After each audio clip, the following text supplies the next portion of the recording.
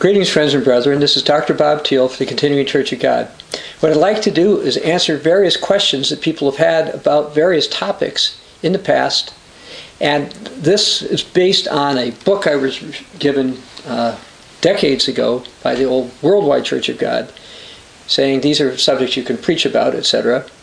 And so this consists essentially of various letters that the old Worldwide Church of God responded to inquiries people asked them. Now I'm going to talk about our words, Europe, mercy killings, Germany prophecy, a bunch of other stuff. And basically I've been going through this particular binder, and we don't just give the same explanations that the old Worldwide Church of God gave for a couple of different reasons. One, sometimes there were some changes from the new administration that we didn't agree with. And two, there's been some other historical developments since these came out that we want to go over. So I'm going to start with the first one. And the first one is it okay to use slang expressions such as gosh and gee? And so here's what the old Worldwide Church of God said. Such words are known as euphemisms, which according to Random House Dictionary, a euphemism is a substitution of a mild, indirect, or vague expression for one thought to be offensively harsh or blunt. And it says common expressions such as gosh and gee are used as substitutes for the name of God the Father and Jesus Christ. They are thinly disguised expressions of strong profanity and are actually blasphemous. In Ephesians 4:29 it says, "Let no corrupt communication proceed out of your mouth." This certainly applies to any careless speaking of slang expressions of euphemisms which will profane God's name. Now, one of the things that this didn't go over is what happens in more modern times. We have a booklet. It's actually more of a book, between a book and a booklet, I guess, on the Ten Commandments.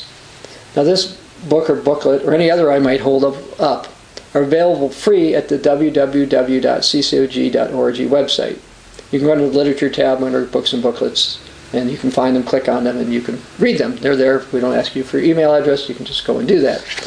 But anyway, what's different from then is probably now in modern times what we see is people vainly make statements such as, "Oh my God," and they're not referring to God, or "Oh my gosh," "Oh my goodness," and these are also euphemistically inappropriate things, such as using OMG on the internet. This should not be done. Many, when they're upset, scream Jesus, again, not in prayer, or do the same thing when they cry out words like geez. We're not supposed to euphemistically use God's name in vain. By the way, we in the Continuing Church of God also don't say God bless you after someone sneezes, not because we don't want God to bless somebody, but that's actually based on an unbiblical notion that an evil spirit can enter somebody once they sneeze. All right. So anyway, more on the third commandment can be found in our free booklet on the Ten Commandments. We also have a sermon at the Continuing COG channel on the third commandment that you can watch as well.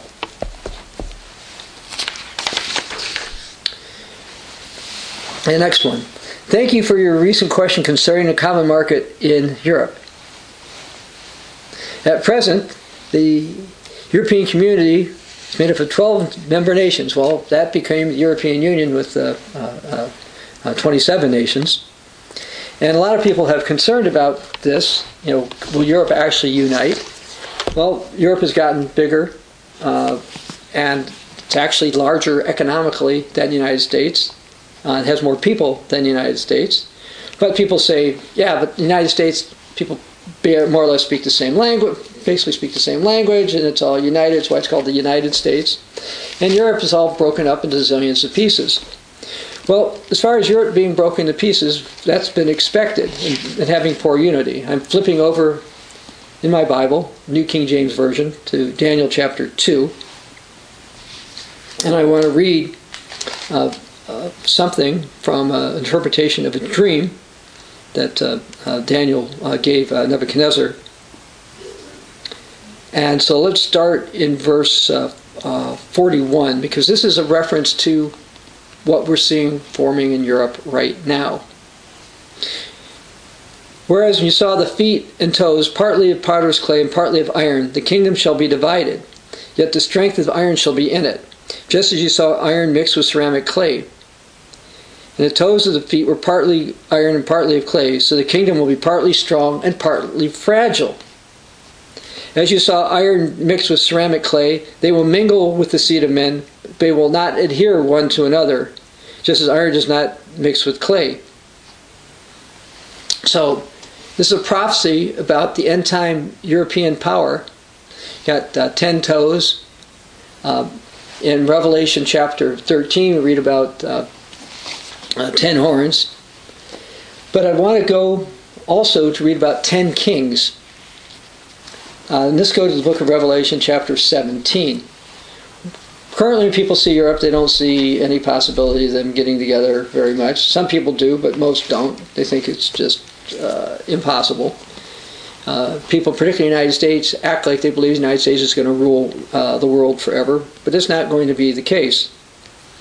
Now in Daniel we talked about the 10 toes. Now let's go to Revelation 17 verse 12. Talk about the 10 horns. 10 horns which you saw are 10 kings who've received no kingdom as yet. Now some people, including in Church of God groups, have misinterpreted this, thinking this means 10 currently existing nations. No, they haven't received their kingdoms yet. So this is talking about some type of a reorganization in Europe. Probably some kind of a regional a grouping, possibly like grouping a bunch of small nations together like Belgium, Luxembourg, and the Netherlands, who was actually kind of the beginning of the common market, if you will.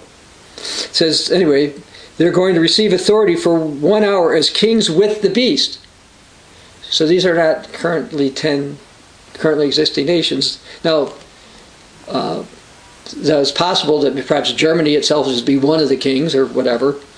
But again, this is talking about some type of reorganization that's going to hit this divided Europe. And what's going to happen? Verse 13. Despite the lack of unity we read about in Daniel chapter 2, it says, they are of one mind. So they are united in one sense. And they will give their power and authority to the beast. So we've got coming up a reorganization that's going to hit Europe. A reorganization that will allow the beast power to rise up. And again, when this was put out by the old Worldwide Church of God, there was no European Union and it wasn't as big. Now here's the next one. And by the way, from this particular letter series, this is letter 184. The previous two I went over, 183 and 184. This is 185 I'm going to read now. Asking, thank you for your recent question concerning the subject of mercy killing. There's been a lot of controversy about this. Euthanasia, as it's called in medical circles, is defined, according to Van Nostrom's Scientific Encyclopedia, as easy or painless death brought on to end in lingering, hopeless, painful disease. Few, it seems, look to the Bible to see what God says. When we do, you'll see that from the beginning God intended the human beings to live out a productive and fulfilling life in preparation for eternal life with Him in His kingdom. We also find that the giving and taking of life is a prerogative that belongs only to God, the giver. You see that in Psalm 36:9 and John 6:35.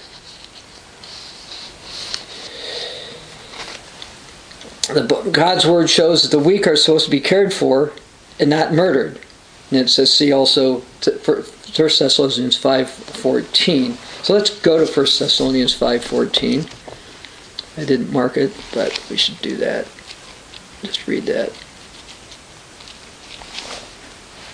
Now we exhort you, brethren, warn those who are unruly, comfort the faint-hearted, uphold the weak, be patient to all. Okay, so instead of telling the faint-hearted you ought to be killed, you're supposed to comfort them. Now, it also says, on the other hand, the idea that heroic measures must be taken to keep terminally ill person alive as long as possible is also not biblical. Because they can keep people alive forever on machines. We're not saying it's not okay to allow somebody to be kept alive that way, but we don't believe that you're required to do that. And this says there's no sense of prolonging a person's dying. Many righteous people in the Bible knew they were dying, got their affairs in order, gathered their families together and said goodbye, simply died. It's not wrong to ask God in His mercy to allow a suffering person to peacefully die. Now, in New Zealand, in October of 2020, they voted to legalize euthanasia. About 65% voted in favor of it. And, we're seeing more and more the wrong type of leadership in the world. You don't have to go there. We're going to read from Isaiah chapter 3, verse 12. It says, "O my people, those who lead you cause you to err and destroy the ways of your path." And I'm going to read Romans 1:32. It talks about those who, knowing the righteous judgment of God, those who practice such things are deserving of death, not only do the same, but approve of those who practice them. Now, perhaps I should mention the idea of physician-assisted suicide is also a violation of the Hippocratic Oath that medical doctors used to take. It also, by the way, prohibits abortion. And the Code of Ethics, according to the American Medical Association, is that you're not supposed to do this.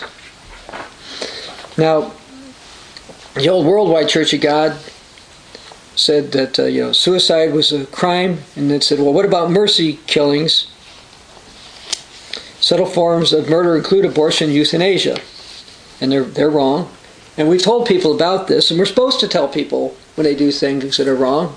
Our Bible News Prophecy videos tend to do that a lot, and we have one on euthanasia once the people in New Zealand voted in favor of it.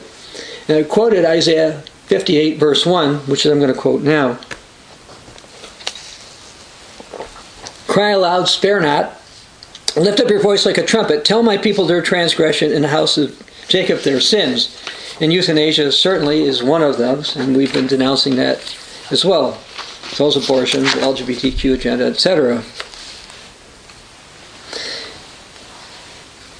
Now, here's an interesting one, letter 186. People want to know if it's okay to begin a pregnancy today because of the frightening state of the world. And he talks about that Jesus warned about those who would have young children in that day. And it says in this letter, your answer, while the time may be approaching that it'll be inadvisable to plan for more children, the church has in no way urged people to forego this joy. Many brethren are still planning to start to increase their families. We simply encourage all members to consider the times which we're living.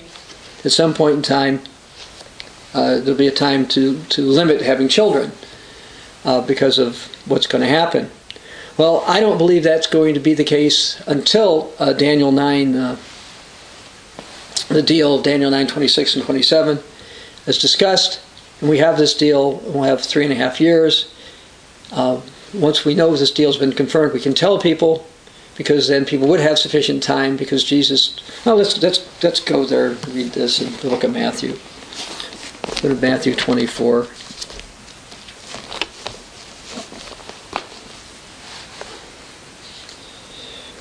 Starting in verse 15, it says, "You see the abomination of desolation spoken of by Daniel the prophet."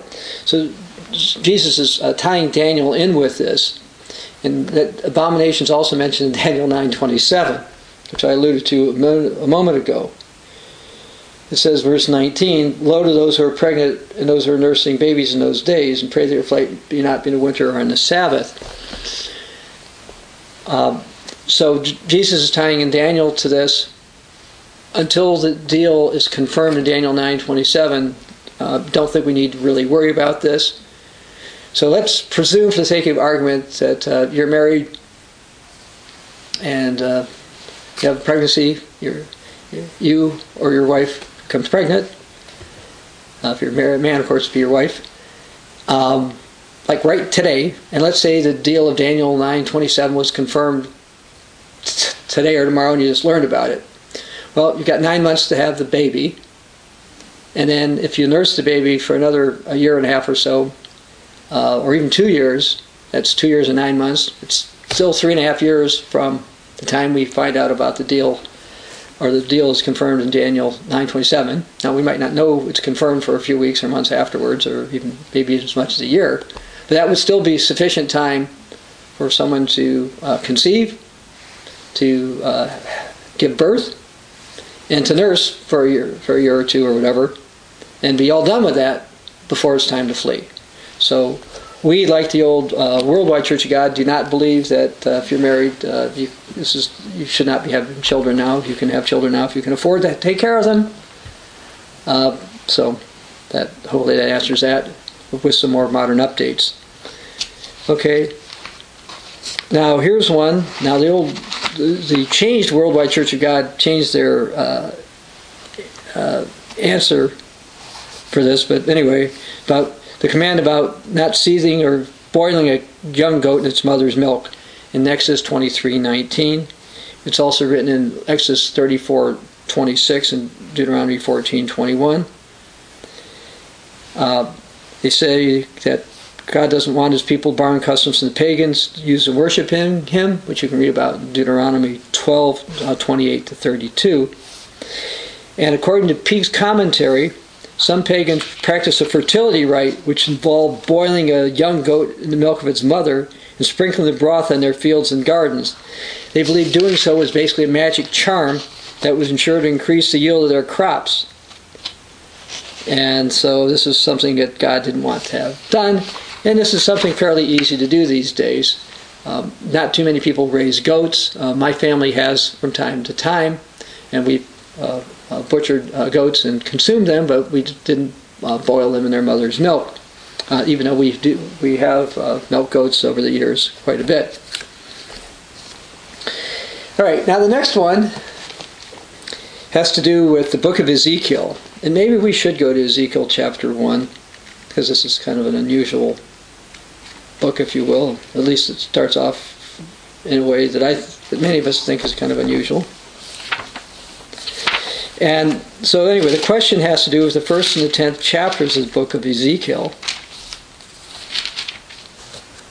And it starts out talking about Ezekiel in verse 1 of Ezekiel 1.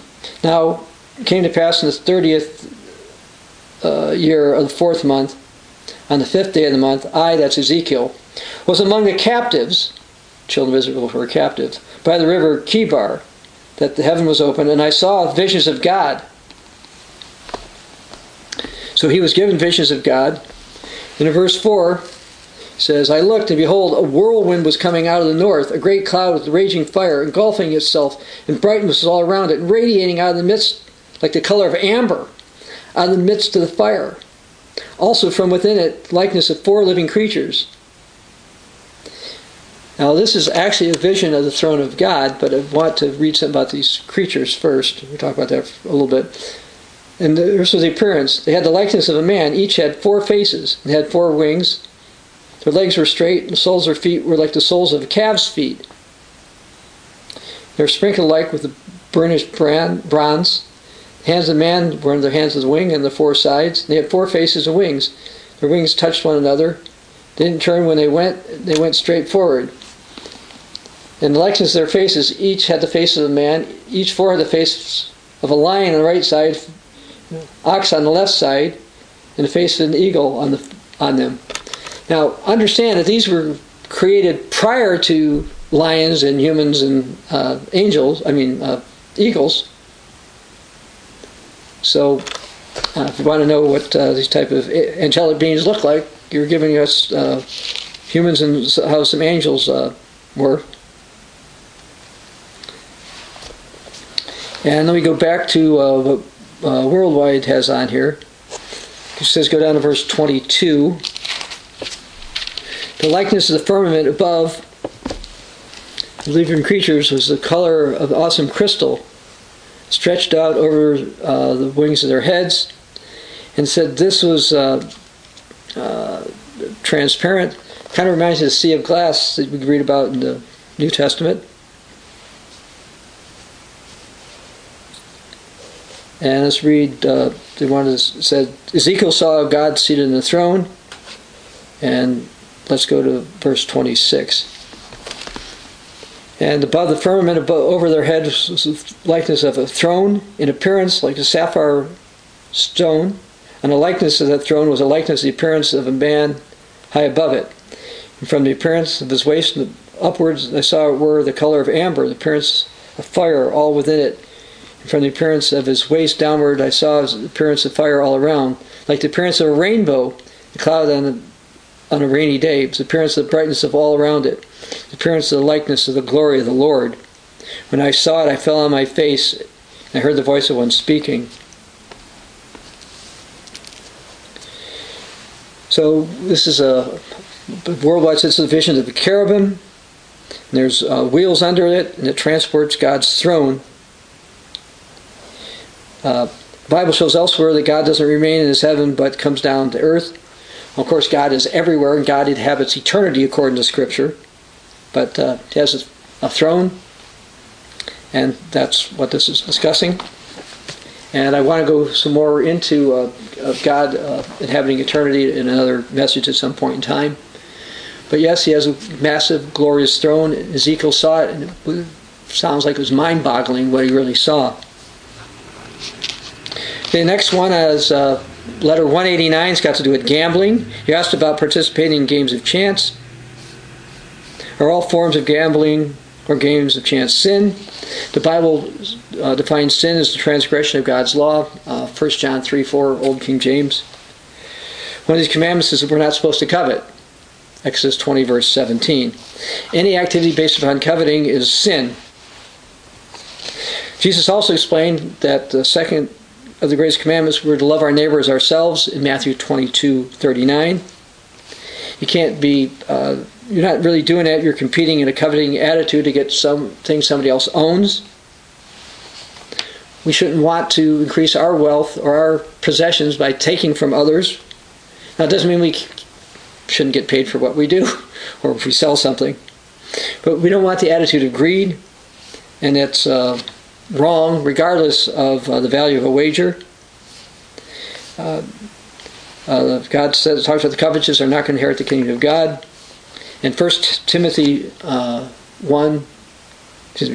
6, verses 9 to 10, warns about falling in the trap of lusting after riches. Anyway, the old Worldwide Church of God wrote, cards, dice, games of chance, and the like are not inherently wrong. God's church has long understood it's not the thing that's wrong, but the wrong use is the thing that results in sin. For example, a card game or bingo game played for fun is not wrong, even if poker chips, peanuts, or other items are used. Now, we were somewhere recently, they had free bingo cards. We didn't win anything, but it was fun to play. Somebody else won, I guess, a pass to a show or something. In such cases, coveting is not involved. That was fun. Crap, we hoped we'd win, but it was not like, oh, I want to take from somebody else. Okay. All right. It's also not our intent to try to spell out or address every possible kind of activity that would involve putting something of value, chance of winning for reward. And I will also comment that, some people have serious problems with gambling, shouldn't ever have anything to do with it. God holds us responsible for what we do. And gambling tends to make one justify in their own mind about getting. It's not supposed to be encouraged. But again, as I said, we recently were somewhere, we had some free bingo card and we did it. Again, we don't think that was wrong. And that's consistent with what the old Worldwide Church of God taught. What about bankruptcy? The Bible makes it clear in Leviticus 25 and Deuteronomy 15 that someone can become poor and unable to cope with his financial situation and not have to pay. They were supposed to lend them. But it also, worldwide, was properly warning that we need to be careful about somebody's needs versus somebody's wants. And they had something called a year of release. People should pay their debt. The Bible says it's wrong that the righteous borrow and they pay back again, but the wicked don't. It doesn't mean there can't be a place for bankruptcy, and the Old Testament allows for that. Christians are supposed to seek first the kingdom of God and all his righteousness, it says in Matthew 6:33, and not unduly take away from others. Not just game the system like, oh, I'm allowed to go bankrupt legally, so this is right. So you need to be careful about that. Now here's one of the letters that the old Worldwide Church of God changed the answer. So the changed Worldwide Church of God under the Koch administration. And that had to do with the question about gelatin products. And part of their answer is correct. It says, we understand from the manufacturer of gelatin desserts, including the makers of Jell-O and Royal, that they get their gelatin from clean and unclean animals.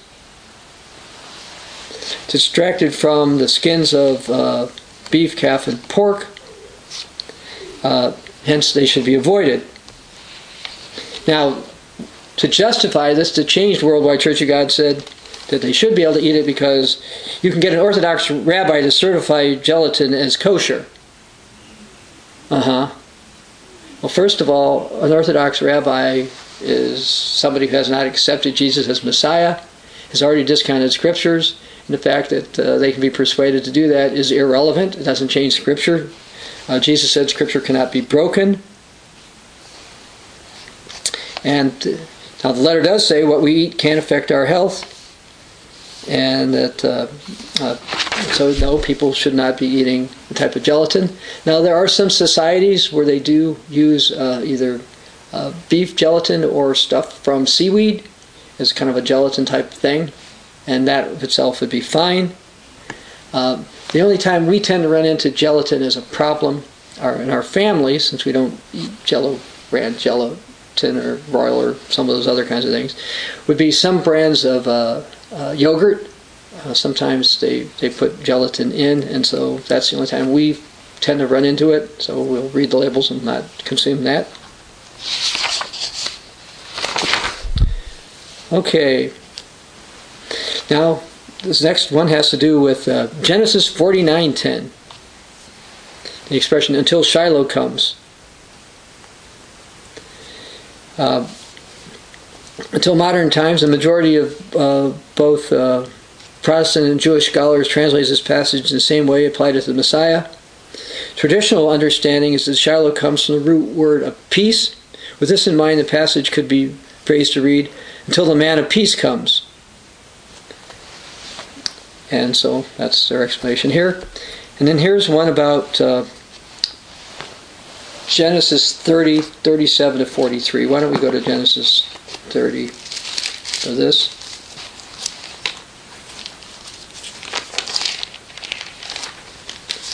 Yes, my Bible makes lots of noise when I change pages, which is one of the reasons why for most of the sermons I have the scriptures already written out, so I don't have to flip to them all. But I also have a Bible with me in case I decide, I should cover that scripture that wasn't in my notes. Anyway, in verse 36 we see that Jacob and Laban were about 3 days apart.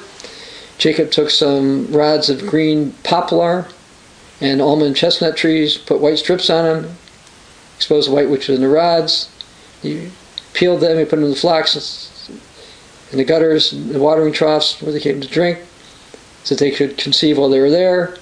They conceived before the rods, and they brought forth more speckled and streaked, spotted ones. He separated the lambs and the flocks and kept it away from Laban's. Anyway, basically what he was doing was selective breeding. In this letter says apparently he built pens or corrals around them. Instead of driving the animals together, he just waited till they came to drink and penned them in. And he separated the weaker males from the breeding flock, the strong ones to do stronger offspring.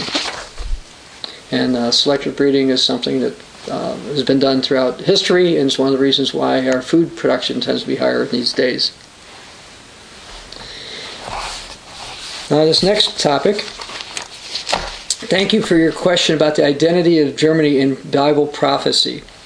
Now, we did do a sermon about this once, but I'd like to go through more details again because it's been a while since we've gone through this.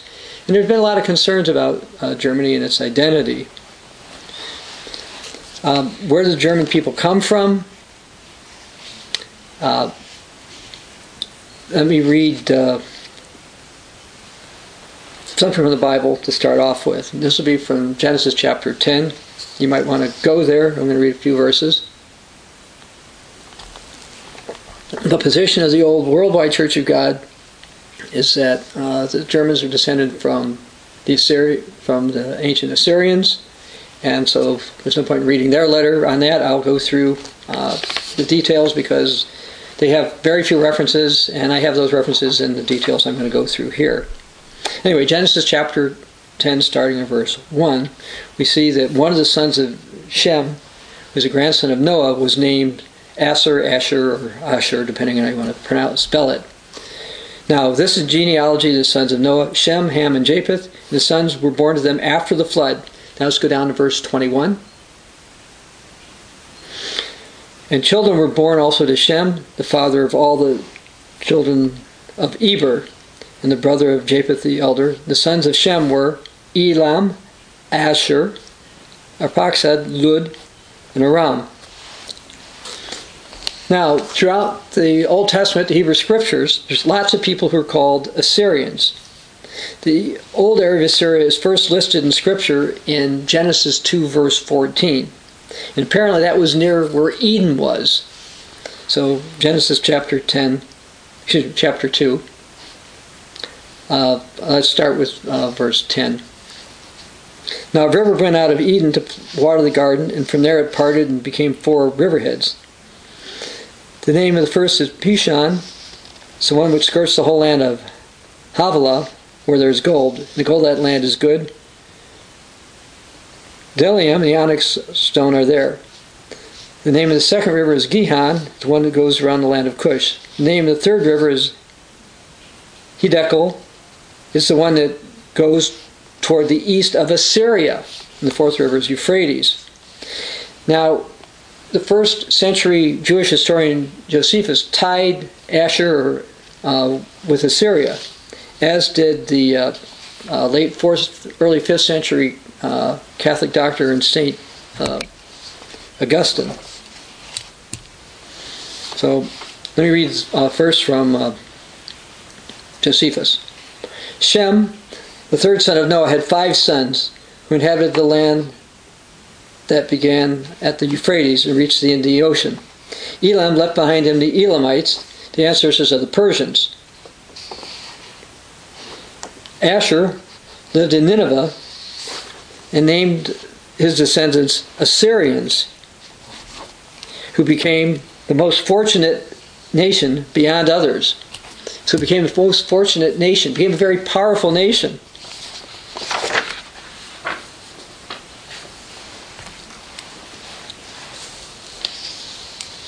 And Augustine wrote, Asher, the father of the Assyrian.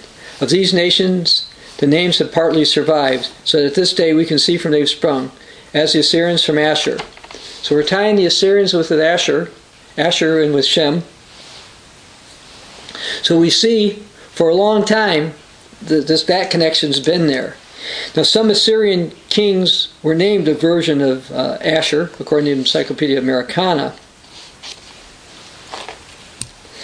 And there was a report from the BBC, came out about just over 7 years ago. I'd like to read something about the modern ancestors of Germany.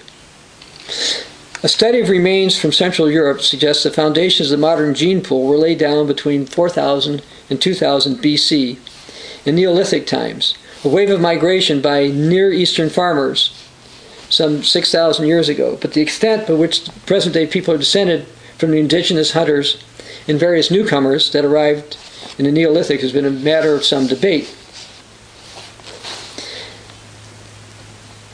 Haplogroup H dominates the mtDNA variation in Europe. Today, more than 40% of Europeans belong to this genetic clan, with frequencies much higher in the west, the continent, the east.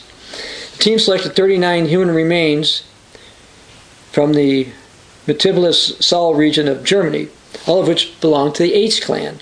The remains were investigated. They spanned 3,500 years of European prehistory. Only about 19% of the early Neolithic remains from Central Europe belonged to this clan. But from the Middle Neolithic period onwards, DNA patterns most closely resemble those of people living in the area today, pointing to major and unrecognized population upheaval. We've established a genetic foundation for modern Europe were only established in the mid-Neolithic period, and this marks this genetic transition about 4,000 years ago. So we've got people coming from the Near East into Europe, And that's consistent with Assyrian migrations from that area. Now, one of the more famous early Assyrian kings was named Sargon. In the 18th century BC, an Assyrian king named Sargon II ascribed his success to a god named Asher.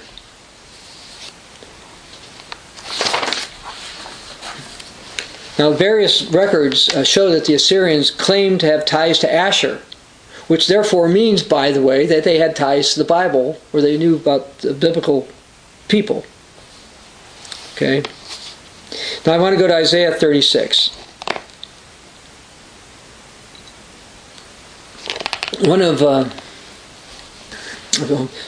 Sargon, the second son, was called Sennacherib, and he invaded the fortified cities of Judah. And we can see that in Isaiah 36, starting in verse 1. Now it came to pass in the 14th year of King Hezekiah that Sennacherib, king of Assyria, came up against the fortified cities of Judah and took them. And the king of Assyria sent Rabshakeh with a great army from Lachish to King Hezekiah at Jerusalem. He stood at the aqueduct from the upper pool and on the highway of the fuller's field. Now I'd like to read something from Smith's Bible Dictionaries. This is from a Protestant source. Assyria, Asher. The civilization of the Assyrians was derived originally from the Babylonians. They were a Shemitic race, came from Shem, originally residents of Babylonia, and thus acquainted with Babylonian inventions and discoveries. But they were still, in the most important points, barbarians. And by the way, the Romans called the Germans barbarians. Their government was rude and artificial, their religion coarse and sensual, and their conduct in war was cruel. Now, as it turns out, Ishtar was a famous goddess, favorite goddess of the Assyrian kings, who styled her as their lady, and sometimes coupled her with Asher, the great lord, in their invocations. Ishtar had a very old temple to Asher. Now, Ishtar was a goddess of fertility, also had ties with the ancient Babylonian mystery religion and Nimrod. She was also called Beltis or Belith. She was the wife of Bel Nimrod. She was called the Queen of Fertility and known as the Great Mother. And Bel or Bel Nimrod, according to the testimony of the Syrian monuments, was worshipped extensively in Assyria as well as in Babylon.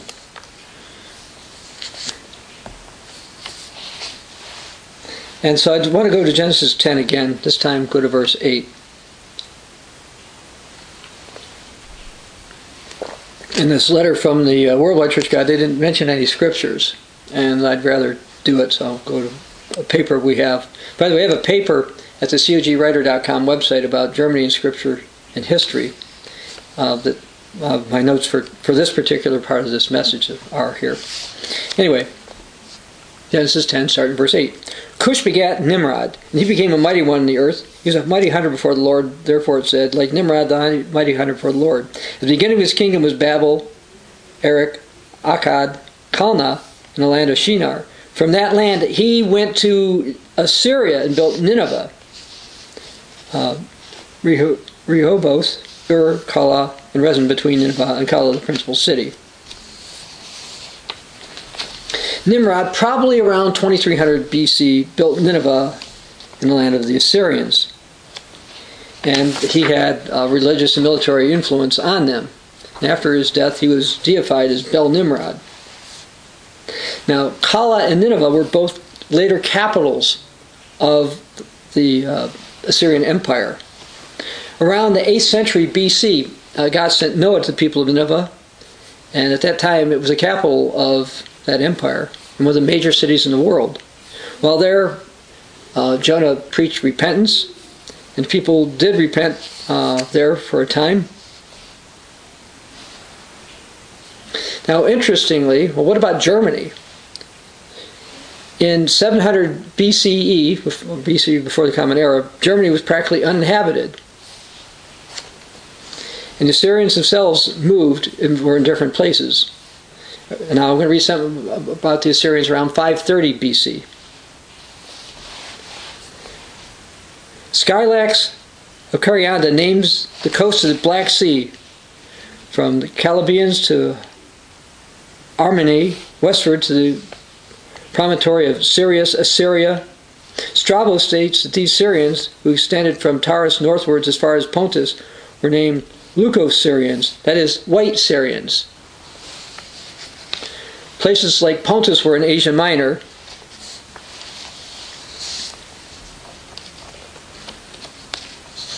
And according to National Geographic study on this DNA, it says the region of today, Germany, saw 4 stages of migration and settlement, highlighted by marked shifts in genetic composition. And that's true. And because the Assyrians finally moved up there. Now, Tacitus was a late 1st century, early 2nd century historian. And he knew that the Germans, by this time, claimed that they had come from Asia Minor. It says, when Tacitus informs us that the first act of a German upon rising was washing, it will be conceded this habit was not acquired in a cold climate of Germany, but must be of Eastern origin. I'm reading from a reference here, called the Annals and Antiquities of Rajasthan. As were the loose flowing robes, the long braided hair, the tying a knot on the top of the head. Tacitus knew their German claim of Asiatic origin when he asked, who would leave the softer abodes of Asia for Germany where nature yields nothing but deformity? And it's been reported that type of hairstyle that talked about was similar to the Assyrian hairstyle. Now, apparently the Assyrians were considered to be of similar ethnicity to the Germans by some Arabs, by the way. It says, medieval Arab authors say that the Assyrians are the same source as the Germans. Now, why am I telling you some of this historical stuff? Because people have claimed that the position of the old worldwide Church of God, old radio Church of God, and currently the continuing Church of God, this is just a modern Church of God invention about the identity of Germany and prophecy. And why am I going through a lot of details? Because a lot of people say, oh, there's just no proof. And you go to the mainstream doesn't think, by the way, that the Assyrians became Germans. They're totally confused about the Assyrians. Now, there are some Assyrians in different spots, including people who call themselves Assyrian, but many did go into Germany. Now, here's something that says, Bar Hebrius, a Syria bishop who lived in the 12th century, wrote, the Germanica are the people in Mosul, Nineveh, who came from Persia. Arab tradition have the Germanica as Assyrians. Now, history does show, by the way, that the Assyrians conquered Persia, and hence the comments from that bishop are consistent with that old Arab belief.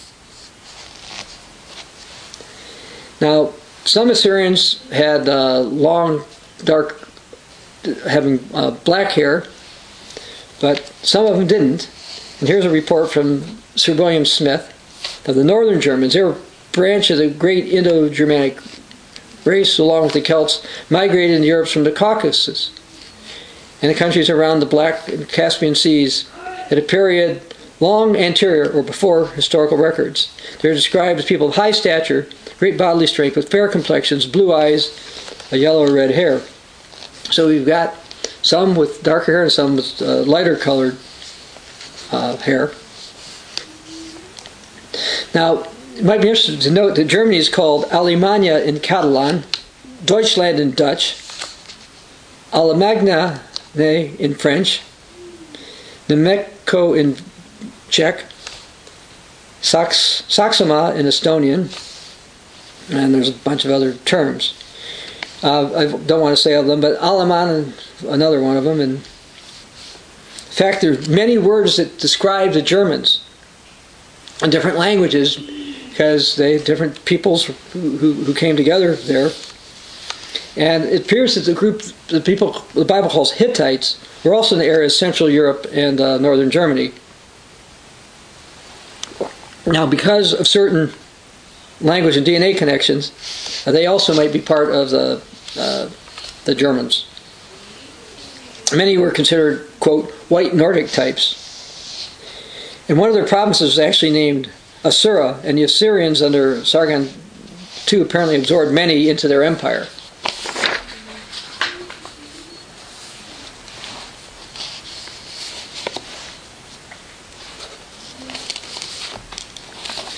So I'd like to read some other sources here. It says, on the original Assyria, this is from Kamut's Dictionary of the Holy Bible from 1830. So again, this is not from a Church of God source. In the original Assyria, we proceed to consider the character of another country, notice his marking, by the Hebrews and the Chaldeans either as Sur, Shur, or Tyre. The compound word may be Issyria, which is here rendered Assyria. Men prayed to, now this is from another old writing, men prayed to Tyre in some place called Tiwaz, associated with the Roman god Mars.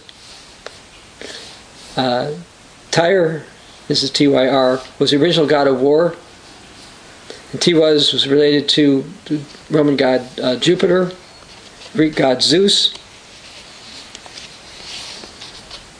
and I'd like to read Ezekiel 23. If you go through history, you'll see some ties between the Assyrians, the Chaldeans, and the Babylonians. And so let's go to Ezekiel 23 to verify this also, starting verse 23. The Babylonians, the Chaldeans, Pekod, Shoav, Koa, all the Assyrians with them, all their desirable young men, governors and rulers, captains, men of renown, all them riding in horses, their chariots, their war horses, shall array against you, buckler and shield all around. So we see a confederation of Babylonians, Chaldeans, and Assyrians. Now that's consistent with prophecies such as those in Revelation 17, 12 to 13 that I read earlier. And the Bible talks about a time when a leader with Assyrian ties in Isaiah 10 will rise up and destroy not a few nations. Now, this leader is also called the King of the North in Daniel chapter 11. And he's going to destroy many. Well, what about this connection to Tyre and Ishtar and all this kind of stuff? Well, if you go into Daniel chapter 11, and let's go there. I wasn't going to go there, but let's go to Daniel chapter 11, starting verse 38. It says, this is talking about the king of the north, Daniel 11, verse 38. But in their place, he'll honor a god of fortresses, the gods his fathers didn't do. He'll act against the strongest fortress of the foreign god. Time of the end, the king of the south will attack him, will come against him with a whirlwind, etc. Now, you see there's a god of fortresses is mentioned, the god that doesn't know. God of fortresses seems to be related to a god that the Assyrians used to worship, called Tyre, as well as Ishtar, and one called Allah. And the fact is there's going to be some kind of a new god in this empire. There'll be some type of connection to a Babylonian god, because we see about the fact that in the New Testament we read about Mystery Babylon the Great. Now, while in the English-speaking lands we call this place Germany, the Germans themselves call themselves Deutschland. Some claim the word Germany comes from a word that means brother. Another explanation is made up of the word from Latin Germanus, which means war gang or man of war. And I want to read something from the old Radio Church of God. It says, ancient Assyria was the greatest war-making power in all history. His soldiers were drilled to be hard-fighting warmen. When the Assyrians invaded Europe, the Romans called them Germans, meaning men of war. And that's how the Assyrians became known as Germans. But that's not the only reason. It says in Genesis 14, there was an invasion, 4 kings of Mesopotamia, Asia Minor. Josephus said the Assyrians had come to have dominion over Asia. Assyrians made war among them. The Canaanites, in the dividing army into 4 parts, fought against them. And every part had its own commander. Then the army of the Assyrians came upon them, and under their commanders, They won. They were Assyrian generals. They commanded an Assyrian army divided into 4 parts. Assyrians are making war, conquering and plundering other people. And the names of these were not Hebrew. They're all foreign sources. The name of one of these commanders was Thiel. It's an Indo-Germanic name. It's not Semitic. You have evidence before the days of Abraham, the Assyrians were speaking more than one language, and one of them was Indo-Germanic tongue. This goes back to King Thiel. And he talks about the Hattai or the Hessians also being them. He says the ancient Chattai were Assyrian or German, and they had settled in Asia Minor. And they went to Western Europe where Germans are today. And it says the Assyrian kings wrote to the tribes of Hattai, the ancestors of the Hessians, as Assyrians. The ancestors of Germans glorified their god of war and said that they called him Thor or Thur, where Thursday comes from. And I mentioned the term Tiwa, it's also associated with all of this. And it said they spread out. Now, under Adolf Hitler, the Germans claimed to be Aryans, which sounds a lot like Assyrians to me.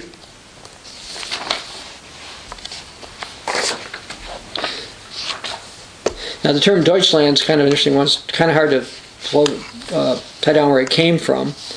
But here's something that I've got from some older sources. This is from the mythology of the Aryan nations. Zeus Pater of the former, and Dias Pitar of the latter, represented Jupiter of the Latins, and the Tuisco, Zio, Tyre, and Tiwa of the German nations. Here's from Primitive History of the Ionians of 1874. Tyre, the German sun god, is made the same as Zeus.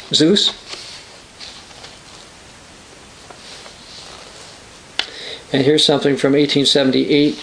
One old German story held that Tiwa was the father of man, and man's 3 sons were Ing, Isk, and the fathers of the chief Deutsch tribes. Same word is used of Zeus and Dios. So there's some connection between his Diwas Pitar with this Tyre or Zeus and Deutsch. Others have suggested the term Tuisco became the word Deutsch, and even with the term Assyria. Now, while that might sound strange, to have a D word becomes a T word, when I've looked at my own last name, which is Thiel, it's actually a derivative of a word that begins with a D, Dietrich. Okay. Now, how you go from Dietrich to Thiel, I don't know. But when I looked at ancient derivations, so we have some connections between D's and T's in the German language. And I won't go through all the details on that.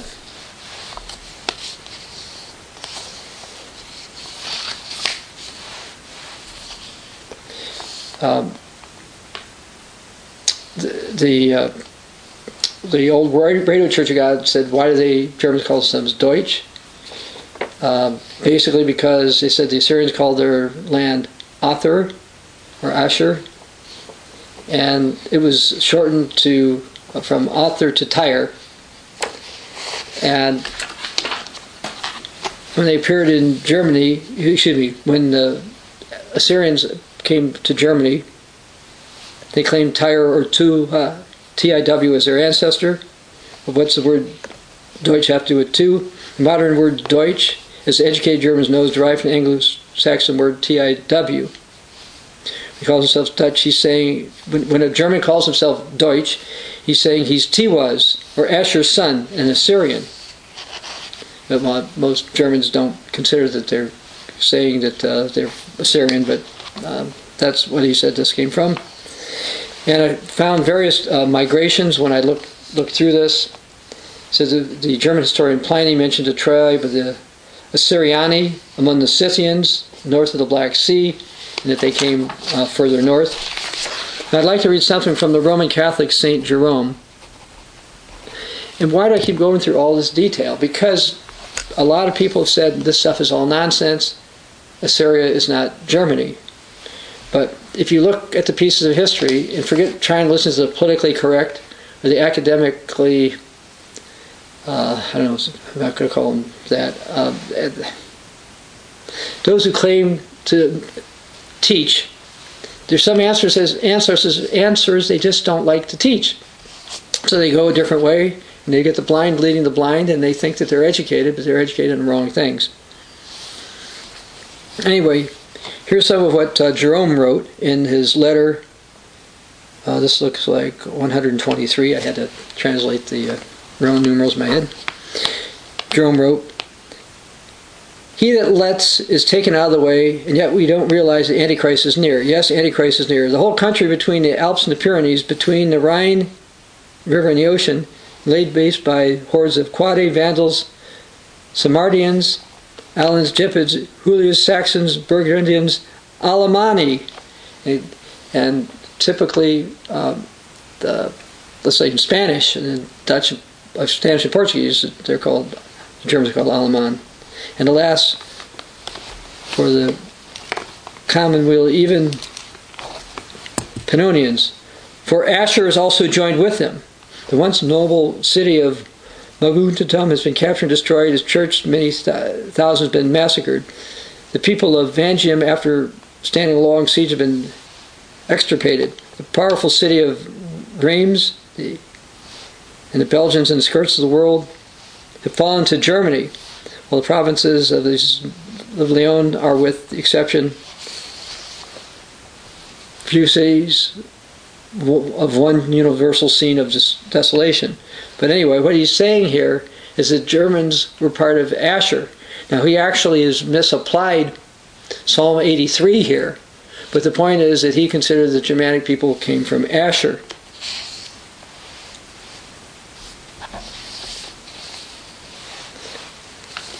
Then the late Dr. Herman Hay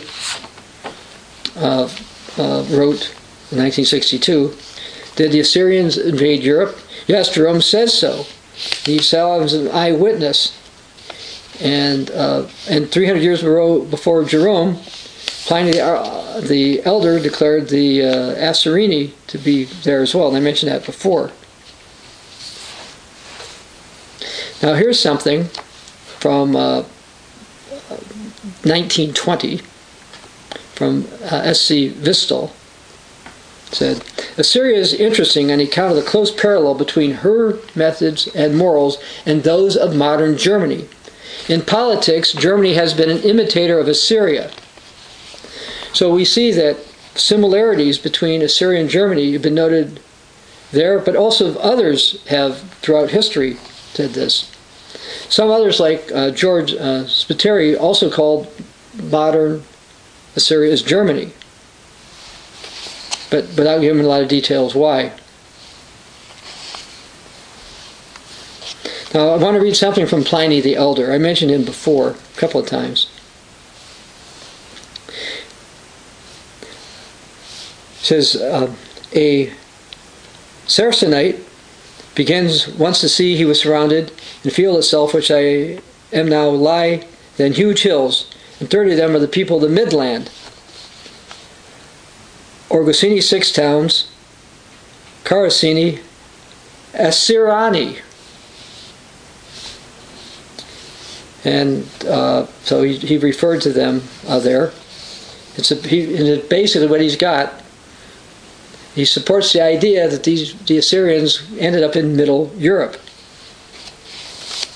Now there's an old legend that the city of Tyre in Germany was founded by an Assyrian leader. It says, "For the legend, going history better by more than 2,000 years, ascribes the founding of Tyre to the Syrian prince Trebeta, who gave its name in 2053 BC. Now, that's not when all of the Assyrians went up there. They went up there later.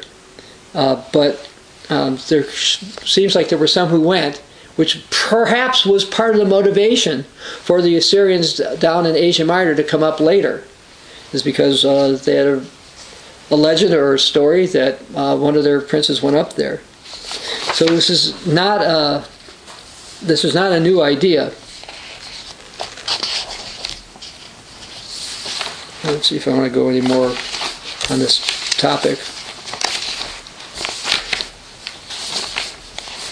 Now, I think that's enough on that, but to make a long story short, when you see Assyria in the Bible, particularly prophetically, it's referring to peoples in Middle Europe, predominantly the Germanic peoples there, for example, in Germany and in Austria, but perhaps some of the others there as well. And there was also some interbreeding.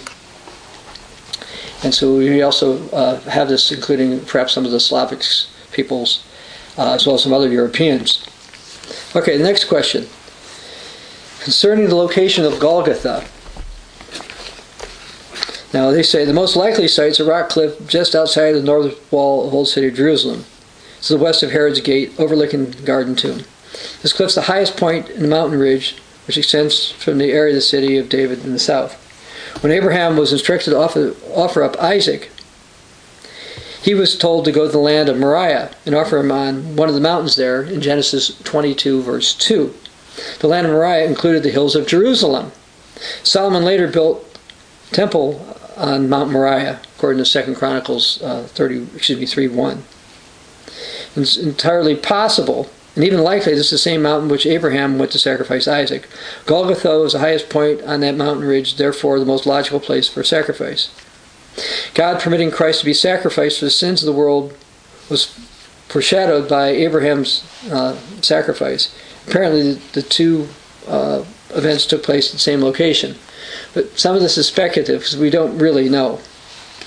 Anyway, by the time of the Romans, a major highway between Jerusalem and Damascus existed near this area. Many people passed by the city daily in their travels to and from the city. Typically, the Romans crucified or killed or executed criminals in conspicuous places for others to see. Although many people believe that the Church of the Holy Sepulchre is built on the site where Jesus was killed, there's more reason to accept the hill above the Garden Tomb as a biblical Golgotha, the place of the skull. And we're not sure. I've seen arguments both pro and con for both locations. I'm not certain that we have to know it, but if we did know it, it could have certain ramifications.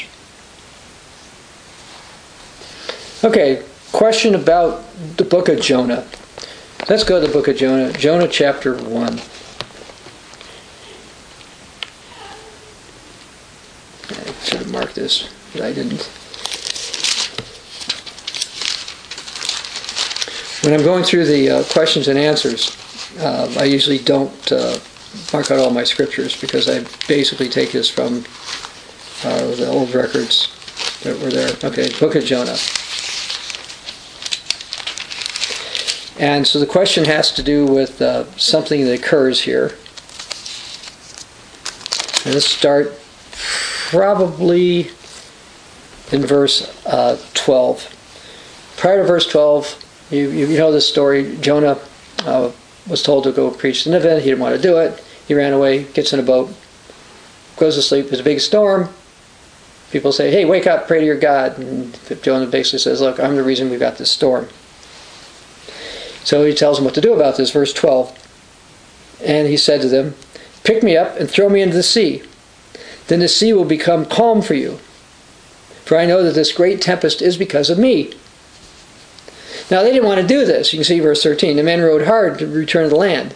So it's, they didn't believe in the God of the Bible, but they weren't horrible people. They weren't just saying, okay, if you want to die, we're happy to throw you off. We don't know you anyway. You're just a paying passenger. We don't care. But they tried really hard, but they couldn't do it. Because the sea even got worse. Verse 14, they cried out to the Lord and said, we pray, O Lord, don't let us perish for this man's life. And don't charge us with this innocent man's blood. For you've done this as it's pleased you. So God, don't blame us for what we're about to do, because, you caused all this. So verse 15, they picked up Jonah. They threw him into the sea. And the sea ceased from raging. So when Jonah hit the sea, it was calm. And okay, so they knew that it was because of Jonah. Then the men feared the Lord, or the Eternal, exceedingly. They offered up sacrifice and they took vows. Whether they kept them or not, we don't have that recorded, but we know that they did do this. Now, when Jonah had prepared, the Lord had prepared a great fish to swallow Jonah. And Jonah was in the belly of the fish 3 days and 3 nights. So God already had a plan. Now Jonah thought he had a better plan. Jonah thought, hey, I don't want to do it God's way. I have a better plan. I'm going to go and do it my way. God said, no. I know what you're going to do. I'm going to prepare this fish, and it's going to swallow you up. So Jonah's been swallowed. And then, verse 1 of chapter 2, Jonah prayed to the Lord his God from the fish's belly. So he's in there. So the question is, got to do with this, what is this? It says the original Hebrew wording in Jonah 1:17 is accurately translated in the King James Version as a great fish.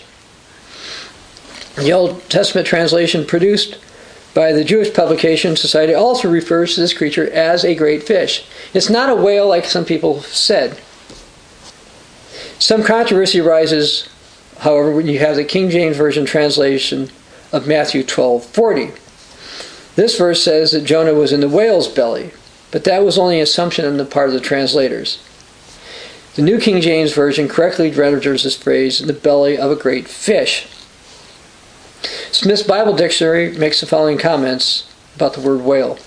Probably the fish which swallowed Jonah was some type of a shark or fish especially provided. Evidence from Scripture supports this conclusion. Well, actually, it supports the conclusion it was a fish especially provided, because that's what the Word of God says that we just read in the book of Jonah. So some kind of a large fish, and not a whale, that swallowed up Jonah.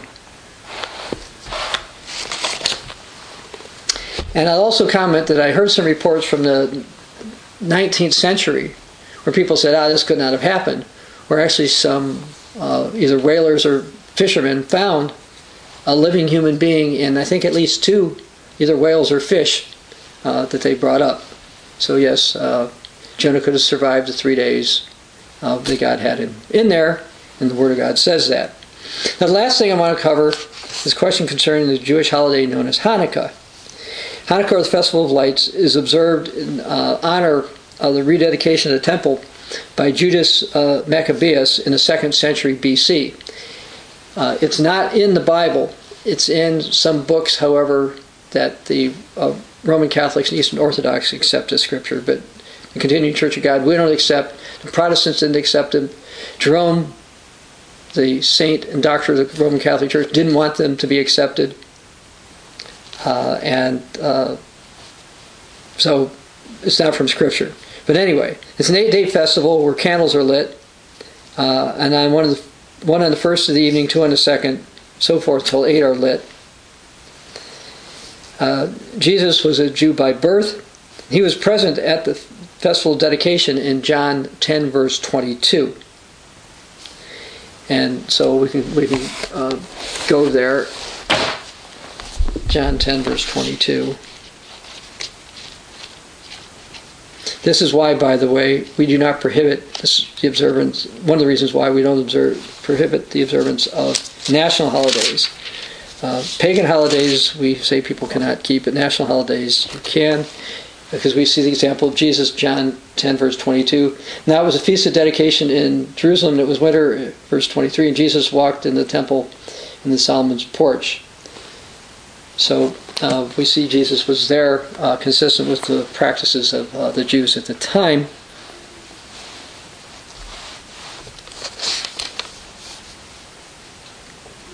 Oh, okay. Let me read what the Old Worldwide Church of God read about this. We learn from Christ's example that it's not wrong to acknowledge certain national holidays, as long as they're not derived from paganism, do not violate God's law. Thanksgiving, an American holiday, is one example. And I would tend to say a lot of the national holidays, some of the Independence Days that various countries have, it's not sinful to acknowledge them or whatever, and depending on how they're celebrated, to participate in them. However, getting back to Hanukkah, and this is correct here, modern Hanukkah observances are similar to Christmas celebrations. And a few years back, Hanukkah fell during the Christmas time. It's always in December, so it's close to Christmas, and sometimes one of the most observed days was actually, I think, December 25th. And so a lot of Jews were keeping that. And while acknowledging a national holiday could be all right, a lot of Jews have imitated Christmas and turned their national holiday into essentially a pagan holiday.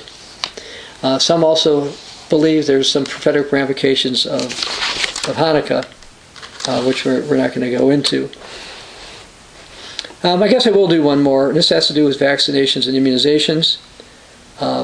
The church is here's what the Worldwide Church of God put. The church is a spiritual body, neither approves nor disapproves of many medical procedures extant today. Well, there's some that we certainly don't approve. As far as the idea of vaccinations, everyone needs to make up their own mind. Our children were not vaccinated, but they also live with me and my wife, and I've got a background in natural health, so if they got various diseases, we could treat them. We do not tell people, though, you have to get every vaccination known to humankind or whatever, but I will comment that in order to do the work, for example, in 2020, we sent 3 people to Kenya, Malawi, and Mozambique, and to help fulfill the gospel and to get information out to these places. In order to go there, you have to have a yellow fever vaccination. So while we sympathize with those who are opposed to vaccines, and again, I don't care for vaccines and we didn't have our children vaccinated, there sometimes can be a time for them. In 2020, now you've got the COVID vaccine, and it might be possible that you may not even be able to travel without getting something like that. So getting a vaccine when you have to do it because you're doing God's work isn't a lack of faith. On the other hand, many diseases that vaccines are supposed to prevent could be eliminated if people live a more healthy lifestyle, were not overweight, didn't commit various acts of sexual immorality, etc. And so we don't think you should go out and get all the vaccines you should possibly get so you can sin. If you don't want to get a vaccine and you're part of the Continuing Church of God, we have a letter you can show, but the church's official position is you need to make up your own mind. And yes, sometimes there are times in modern society that vaccines are required to do the work of God, and perhaps in your own job, particularly if you are in the health field, you work in hospitals, they may require that as well. But in general, no, we don't like the idea of sticking ourselves with things that contain poisons or otherwise are not healthy for the human body. Well, anyway, that's a bunch of the questions. And again, we'd like to do these sermons answering a bunch of questions from time to time because a lot of people have questions, and a sermon like this gives us an opportunity to try to address multiple subjects at the same time. So hopefully this has been helpful to you. This is Dr. Bob Thiel for the Continuing Church of God.